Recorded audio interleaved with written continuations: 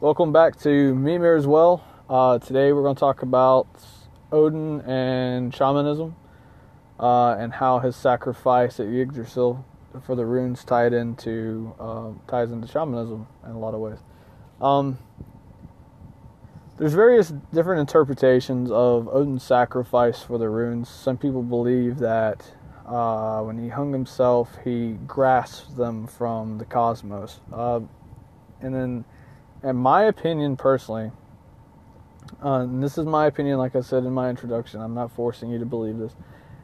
When Odin hung himself for 9 whole days from Yggdrasil, speared by his spear Gungnir, and sacrificing himself, Odin, unto himself, he peered down, which, if anyone knows much about the World Tree in Yggdrasil, at the very bottom is Urd's Well, where the 3 Norns stay. And the 3 Norns is who had knowledge of the runes and how to use them and how to do the things that they needed to do. So when Odin hung himself from Yggdrasil, he peered down into Urd's Well and was able to watch them and learn the runes and pull that information in for himself.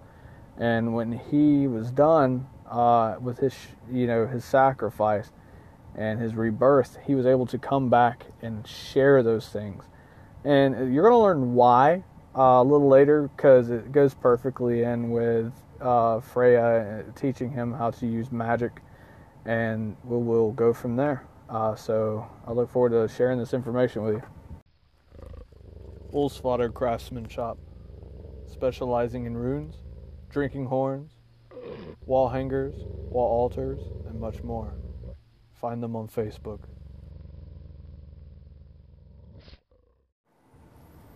Alright, now we're back. I'm going to go through some notes and we're going to go ahead and touch on this topic. So first things first is I'm going to kind of lead into explaining what shamanism is and hope that I can do it in a way that kind of allows people to understand. Because explaining shamanism is like explaining love. It's a very hard word to define. So by any meaning of this discussion, it depends on an idea first being clearly defined so that everyone understands exactly what I'm trying to say here for our purpose here. Shamanism can be considered to be the practice of entering into an ecstatic state or trance in order to contact spirits or travel through spiritual worlds with the intention of accomplishing some purpose. So very similar to some of you, if you've dabbled in much, you've learned about astral travel and stuff like that you can achieve from a meditative state, which is pretty much what we're leading into with this. The Buddhists believe that when they reach a state of nirvana, which means their mind can transcend all things and kind of go where it wants to go and see what it wants to see and gain whatever knowledge it needs. And I think there's even a monk that supposedly, even though he's been alive for like 180 years, is still supposedly alive from being in some kind of meditative trance. So we all practice shamanism in some different form or another. It's featured in countless different magical and religious traditions, as I mentioned earlier, from all over the world, especially those that are tied to a particular people and place, like in Africa, Buddhism, Hinduism, so on and so forth. Kind of like the pre-Christian times and the Germanic people, kind of ties in with shamanic elements. So much that it would be impossible to discuss every single one of them here because we don't have enough time. Our discussion is going to have to be kind of confined to the main thing that is most significant to this podcast, which is Odin, the father of the gods, who possesses numerous shaman traits. So we're going to examine shamanism and kind of like the Norse magical traditions that were a part of the female side of the Northern European social life. And then we're going to tap into the male side, which is berserkers, which are the warrior shamans, before we end here. So I've got some notes here about Odin and shamanism. So Odin being the chief of the gods, he is portrayed as the biggest shamanic figure and the oldest primary source that contains information about kind of pre-Christian ways of the Germanic people. His very name itself, Odin, or the Old Norse version, which is Odin, is a compound word comprised of ecstasy, like odor, which means ecstasy, fury, inspiration, and the suffix being in means masculine. It's which means to end the other word like the master of or a perfect example of. So the name Odin can therefore kind of be translated as the master of ecstasy or as the furious. So we're going to kind of tap into Odin and his trance states that kind of comprise one of the defining characteristics of shamanism. So Odin, during his shamanic journeys, are very well documented. They're found through different saga records and in the Eddas, where he would travel to distant lands for his own errands for others, or he would appear to them as being asleep or dead. In another instance, it was recorded in an Eddic poem called Baldur's Dreams, where Odin rides Sleipnir, which is an 8-legged horse, which is kind of typical of the Northern Europe shamanism, to the underworld to console a dead Sirius on behalf of his son, which, if I remember correctly, was Angrboda. So Odin, like all the shamans all over the world, is accompanied by familiar spirits, which you heard me reference this in the last podcast, that talk about how we have spirits that we classify as familiars that are either our spirit self or a spirit from our ancestral line. And his were Hunan and Munin. So a shaman, in this case, which we're going to touch on Yggdrasil like immediately after I say this, is they typically undergo a ritualistic death and rebirth. Like there's a tale where in Africa there's kids who will, during a lightning storm, run straight out into a field naked, hoping to get hit by lightning because they want to become a shaman, because it's one of the most prized and well-respected positions in their tribe. So there's always this death and rebirth, and even down into Christianity to some extent, is there's like a form of shamanism where, you know, the Messiah is dead and then he's reborn, and then, you know, Baldur dies and then he'll be reborn, and then so it kind of continues with different religions down the line. So when you do that, you acquire your power. And Odin underwent such an ordeal where he discovered the runes because he did so. He became the cosmos' wisest and most knowledgeable and most powerful of the beings in the Norse pantheon.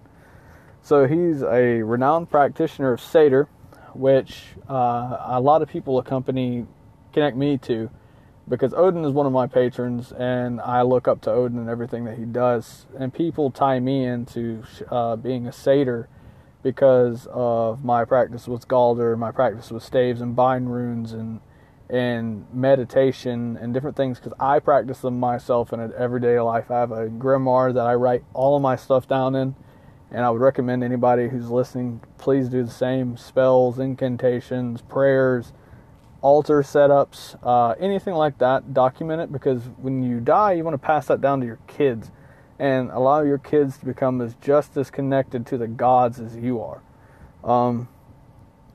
So we're going to touch a little bit on Seder, because I said earlier, actually let me reverse. So when Odin hung himself from Yggdrasil, he was pierced by the spear and was on the verge of death. So there was that ritualistic point of death, and when he fell from Yggdrasil, there was the rebirth of him. So he sacrificed himself unto himself, which is pretty complicated to some people, but it's very easy if you think about it in a deep form.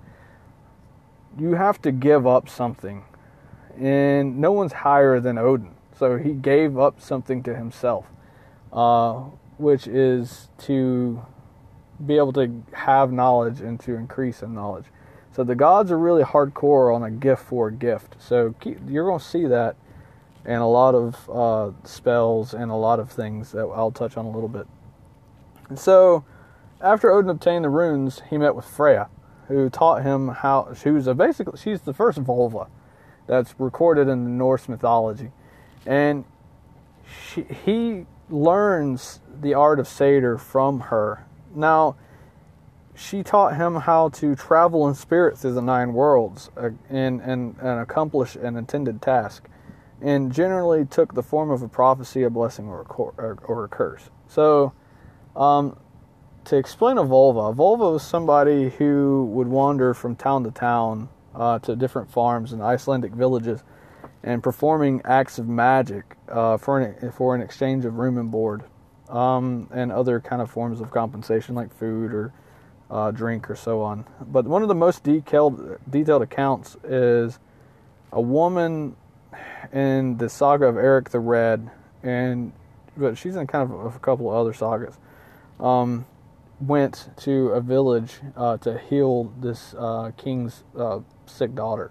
And there's different little stories that you can find, but the Volva was set apart from her society. So, if you go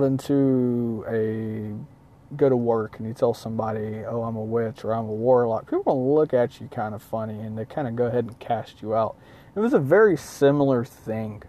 So they were very set apart, unless you're around people who believe the same as you. So there was like a positive and a negative sense to this, and I'm fixing to touch on it.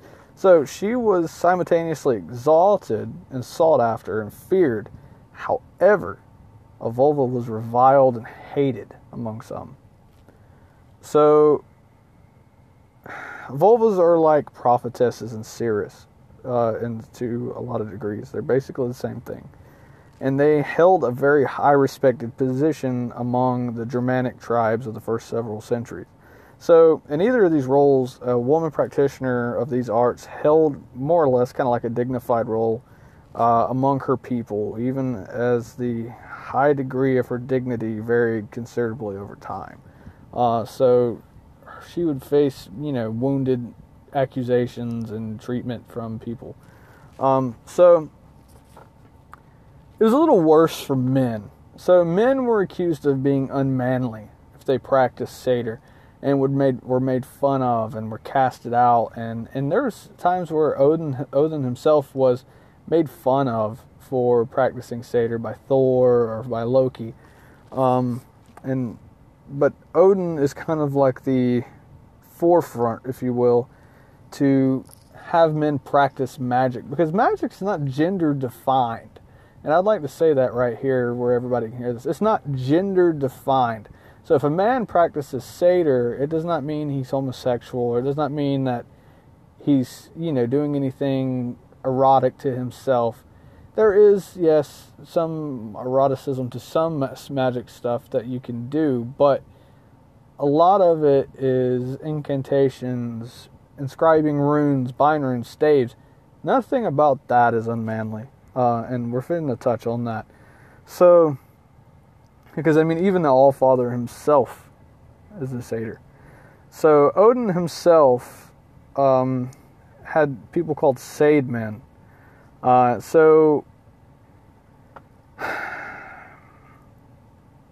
Satyr has been seen as being like an undeniably source of incredible power.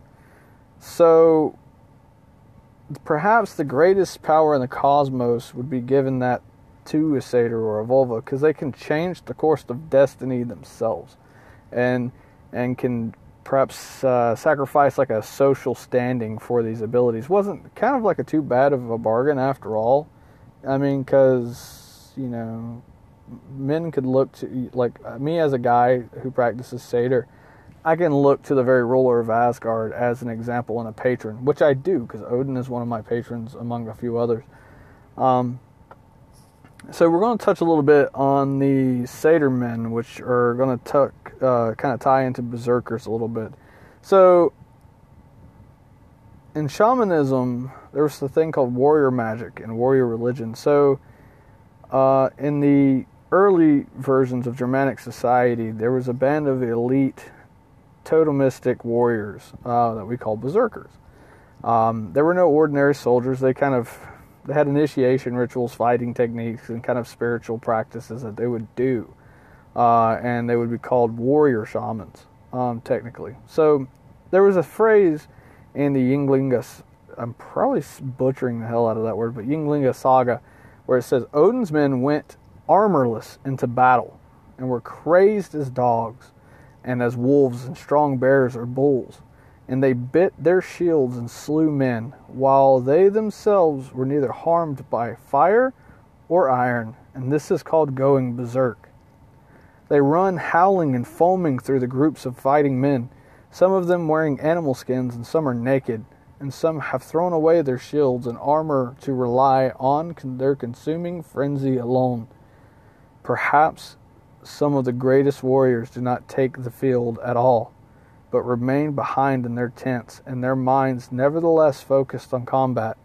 As huge animals, their spirit forms wade through the battle, wreaking destruction. So this combat frenzy, called going berserk, was one of the most common and most potent forms of Odin's ecstasy that anybody could take that was a berserker.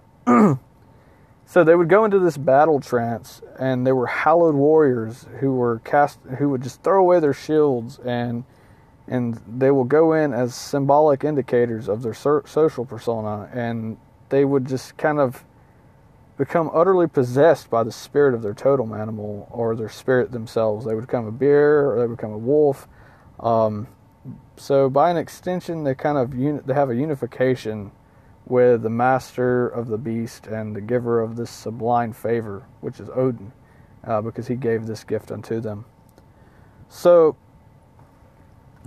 with this being said, this being a shaman ties in a lot with what I talked about earlier, spirit animals and totems.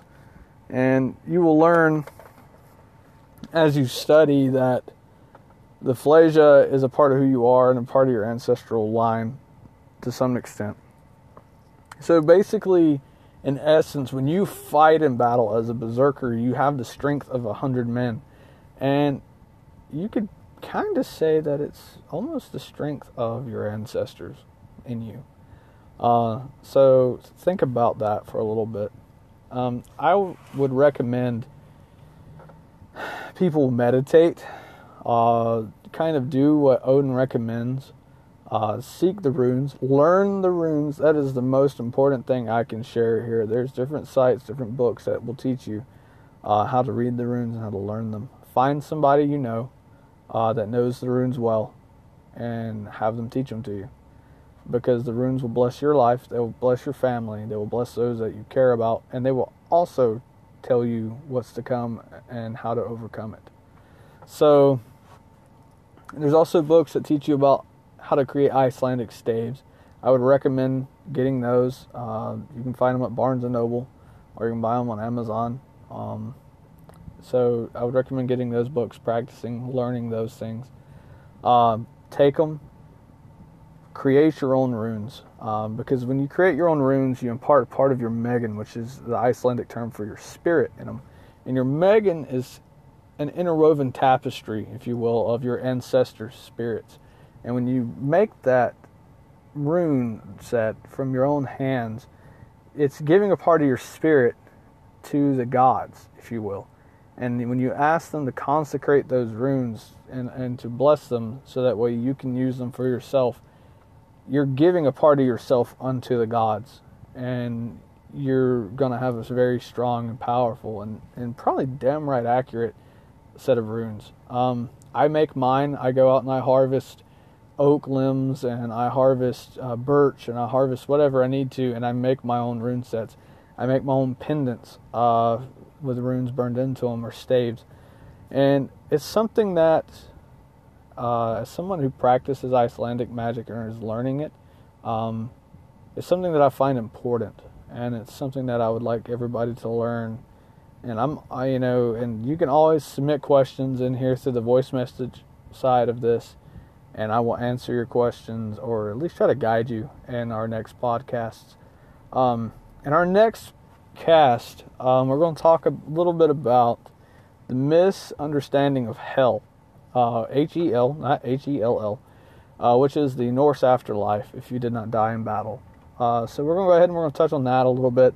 We're going to touch on the goddess Hel, and we're going to touch on why Balder went to Hel when he was killed by Loki and Hod.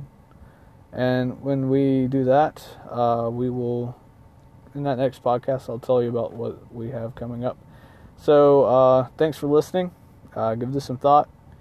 Shoot me a voice message. Give me some feedback. Let me know what I can improve, what I can change, what you'd like to hear, or what you're hearing too much of. And I appreciate everything y'all do, man.